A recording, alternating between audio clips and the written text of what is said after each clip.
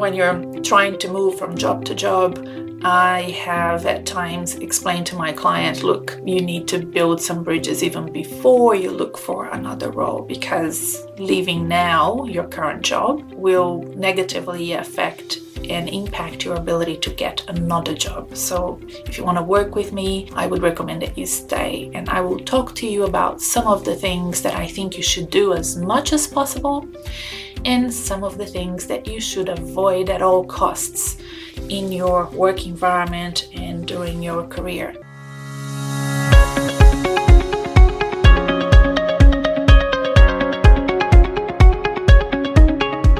Welcome to the Job Hunting Podcast, a weekly resource to help you job hunt and advance in your career. I'm your host, Renata Bernardi, a former CEO and senior executive turned career coach and job hunting expert. I'm helping you earn more, become more employable, and achieve your career goals faster with less stress and less guesswork. Do you want to get my client's job search starter pack? Go to my website, renatabernardi.com, and download it now. Start making successful plans for your future. Now sit back, relax, and let's dive right in. Well, hello and welcome to episode 87, Career Health Check. What to do and what not to do to keep your career healthy over time. I wanted to do this episode for a long time. I just didn't know how to squeeze that content into an episode, and then I found a way. It's so important to manage your career over time and not just when you need it. And just remembering this cheat sheet that I'm going to give to you today may help you over time. It may also be that you have burned some bridges. I certainly have had clients, and I think I still have some that over time have burnt a few bridges and done some of these mistakes in the past. And the coaching helps them reverse that and rebuild those bridges. It takes time, but it can be done for sure. And some of them you do just by not paying attention, and others you do because you don't realize how important they can be. And especially when you're trying to move from job to job, I have at times explained to my client, look, you need to build some bridges even before you look for another role, because leaving now your current job will negatively affect and impact your ability to get another job. So if you want to work with me, I would recommend that you stay, and I will talk to you about some of the things that I think you should do as much as possible and some of the things that you should avoid at all costs in your work environment and during your career. And look, you know what? We are going to be working for a long, long time, you and I, right? And chances are you are going to make some of these mistakes, but just remember when you make them that you need to stop and reverse back and find your way back to a healthy relationship with your work and with your career. Now, before we keep going, I just wanted to remind you to please subscribe to this podcast wherever you found us. It could be iTunes, it could be Audible, Spotify, iHeartRadio, where else? Everywhere, right? YouTube, we're on YouTube as well. Just give it 5 stars, leave me an endorsement, a review, write me something nice. It helps. You have no idea how much it helps. And I would be so, so grateful to you if you take a little bit of your time to give me that gift. I would love, love, love to hear from you. All right, so let's carry on. What do I think professionals need to do as much as possible?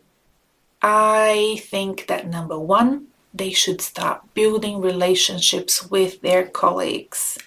We spend so much time at work. And sometimes I find that we don't build or know much about our coworkers at all. And I'm not just saying the people that sit right next to you. I'm talking about the person at the reception desk, the people that you deal with in IT, the people that are just helping, doing some admin work for you, people from different areas and sectors from your organization. I remember getting a call every now and then from finance to review my budgets, or getting calls from HR. Do you know these people and who they are? Try to connect with people and on a personal level, find out something personal about them and build those connections and those relationships. Also, find them on LinkedIn and connect with them on LinkedIn. That social platform is for work, and it's really there to allow you to connect with everybody that you have met at work.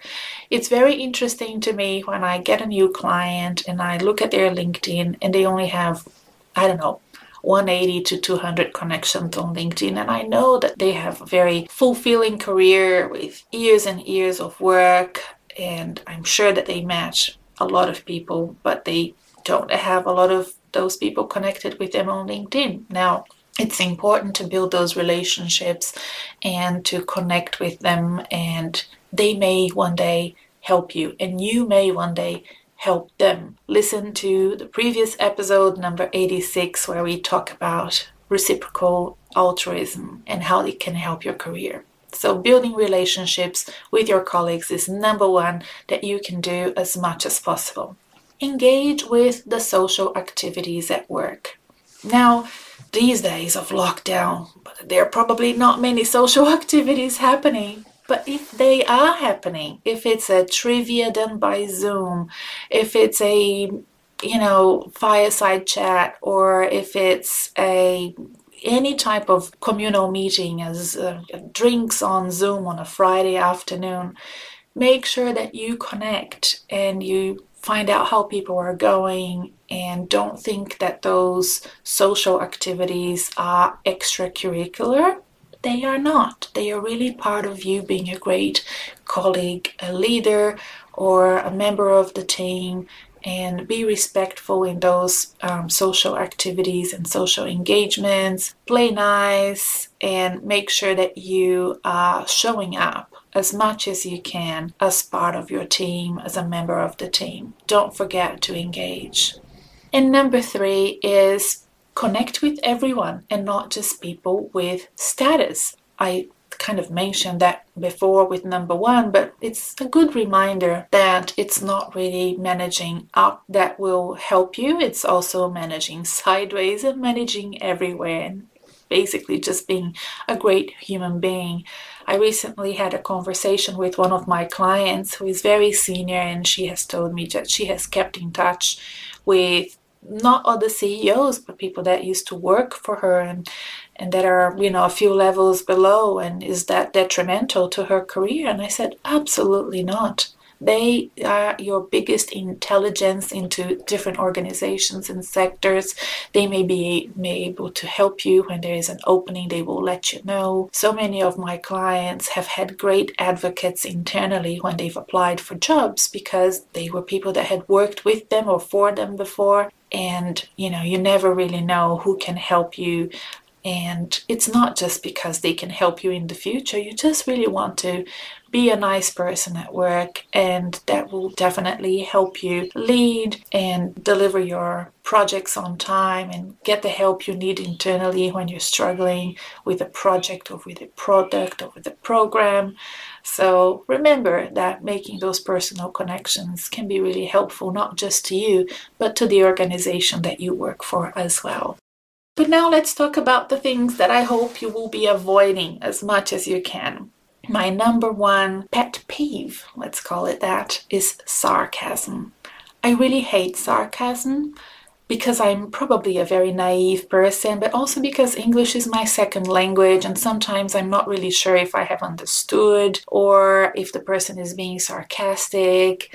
I think sarcasm is a very dangerous tool, and I know that people that are sarcastic are often very intelligent, but I hope that they use their intelligence in different ways and not to be sarcastic at work. Sarcasm can be funny and interesting in a social setting. I think at work it can be very undermining of other people.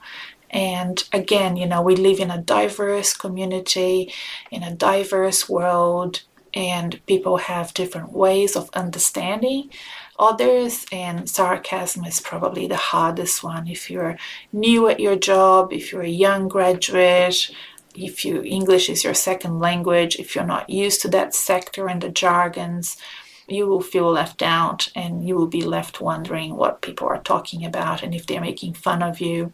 So be very careful with sarcasm. And frankly, you have to be careful with jokes in general.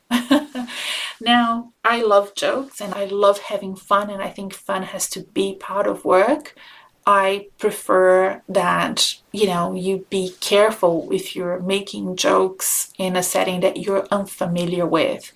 Definitely not joking around at recruitment and selection points like calls or chats or interviews. There are different types of small talks that are safer for you, and I like my clients to play safe, and we prep for everything, including small chat. There's no such thing as small talk in an interview setting, but definitely stay away from sarcasm. Number 2 is insubordination. Now, I have been one who has been insubordinate from time to time, and I'm the first one to admit it, and it's a dangerous tool to use at work. You have to be very careful, and you have to be very careful.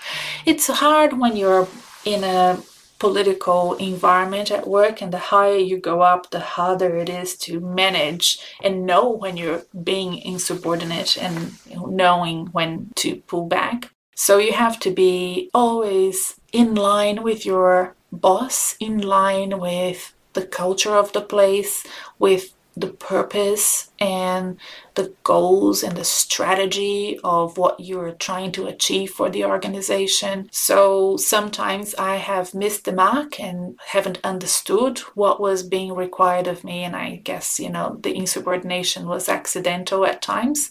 At other times it wasn't, but it was still very risky, and I still think that you have to be very careful to play your cards right so that you are never at risk of losing your job. And also because it's a terrible reputation to then have to reverse if you are in that dimension. So be very careful.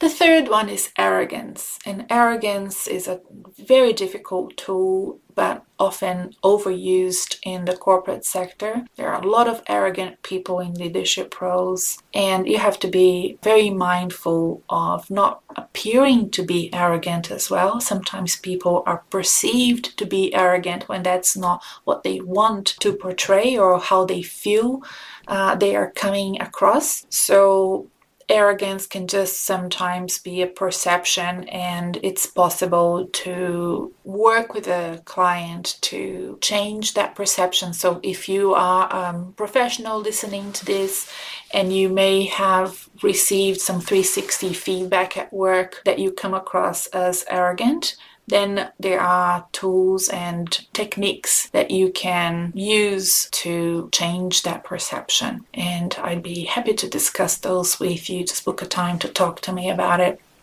Being insensitive about other employees and consultants, that's number 4 for you if you're, following one by one. So being sensitive about other employees and consultants. You never know what's happening outside of work. So that's why I asked you to do as much as possible in building relationships with your colleagues. But even when you don't have the opportunity to build those relationships, never assume. Don't assume that because somebody is leaving early or coming in late that they're lazy. Don't assume that because somebody is acting a certain way that they're being aggressive. We don't know what's happening with that person, so be careful not to be insensitive with other people. And also not to pass judgment on other people or the teams or the departments within your organization. I have also had experiences with colleagues that used to say horrible things about a different department only to then have to join them or manage them. And you have to always remember that companies are always changing and chopping and restructuring, and you would be in a very difficult situation as either a team member or a boss if you were to be amalgamated with that group, if you've been insensitive about what was going on with that team before. So just remember that. Number 5, being inconsistent in your business dealings. There's a lot of that I find with my clients, the inconsistency of their messaging. I've spoken about this before, most recently in episode 86. But overall, I think that managing reputation and brand is all about being consistent over time. So if you're being inconsistent with your business dealings, the outcome of that could be that you go into a recruitment and selection process and people then start looking for references, and they will look for your references both formally and informally, and they will get inconsistent results out of that. And that's one of the reasons why people don't get jobs at the tail end of their application process. And, I've had a client who reached out to me not because they were looking for work themselves, but they were trying to figure out how to deal with a great candidate that seemed perfect for the role, but the inconsistency of their reputation meant that the person that reached out to me didn't want to employ them. And it was very nice that he reached out to me because he wanted to make sure that he gave that person the right feedback. And I thought that was such a great way to employ me. So I thought that was brilliant, and I totally understand what that employer was going through. And so be careful not to be inconsistent, because that can burn your reputation at the tail end of a recruitment process, for example. Number 6, be careful about taking too long to get back to people. So my rule of thumb is, if you're at a workplace and somebody emails you, no longer than 24 hours to get back to somebody that emailed you directly. I'm not talking about copying you or CCing you or anything like that. I'm talking about people that emailed you directly because they need something from you, an answer, a report, a document, talk to you, whatever it is. Try not to take too long to get back to them. And I have always rated people as people that get back to me straight away and people that don't. And you would be surprised that the people that I know that are most successful usually get back to me very quickly. Isn't that ironic?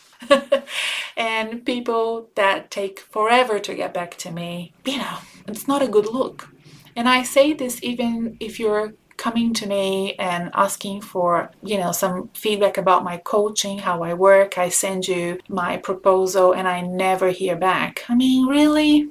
Come on. Get back to me just to say yes or no. And in that case, I'm assuming a no, of course. But it's important for you to maintain a reputation of somebody who responds, who gets back, who doesn't shy away from something tough or difficult. Just reach out and get back to that person and close that chapter. Number 7, taking credit for others' work. Now, this is a tough one for me to add to this list because, frankly, often it's the other way around. When people are going for job interviews, they are afraid of taking too much credit for what was really a team's work. And these days, it's actually quite hard and challenging for people to identify what part of the job was actually their responsibility and they're doing vis-a-vis what the entire team has done. And I spend a lot of time in consultations or with coaching clients, workshopping and working out how to answer questions correctly.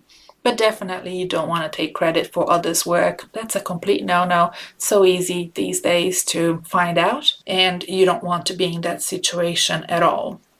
And the last one, number 8, is indulging in office gossip. That's such an easy trap to fall into, and you may just think you're talking to a colleague about something privately, and the last thing you know, it's become a gossip. It's all over town, and you're just adding fire to it. It's just not a good look. It's not something that you want to be involved with at all. And I think that even in the virtual workforce these days, it's still very easy to get into office gossip. I remember, when was this?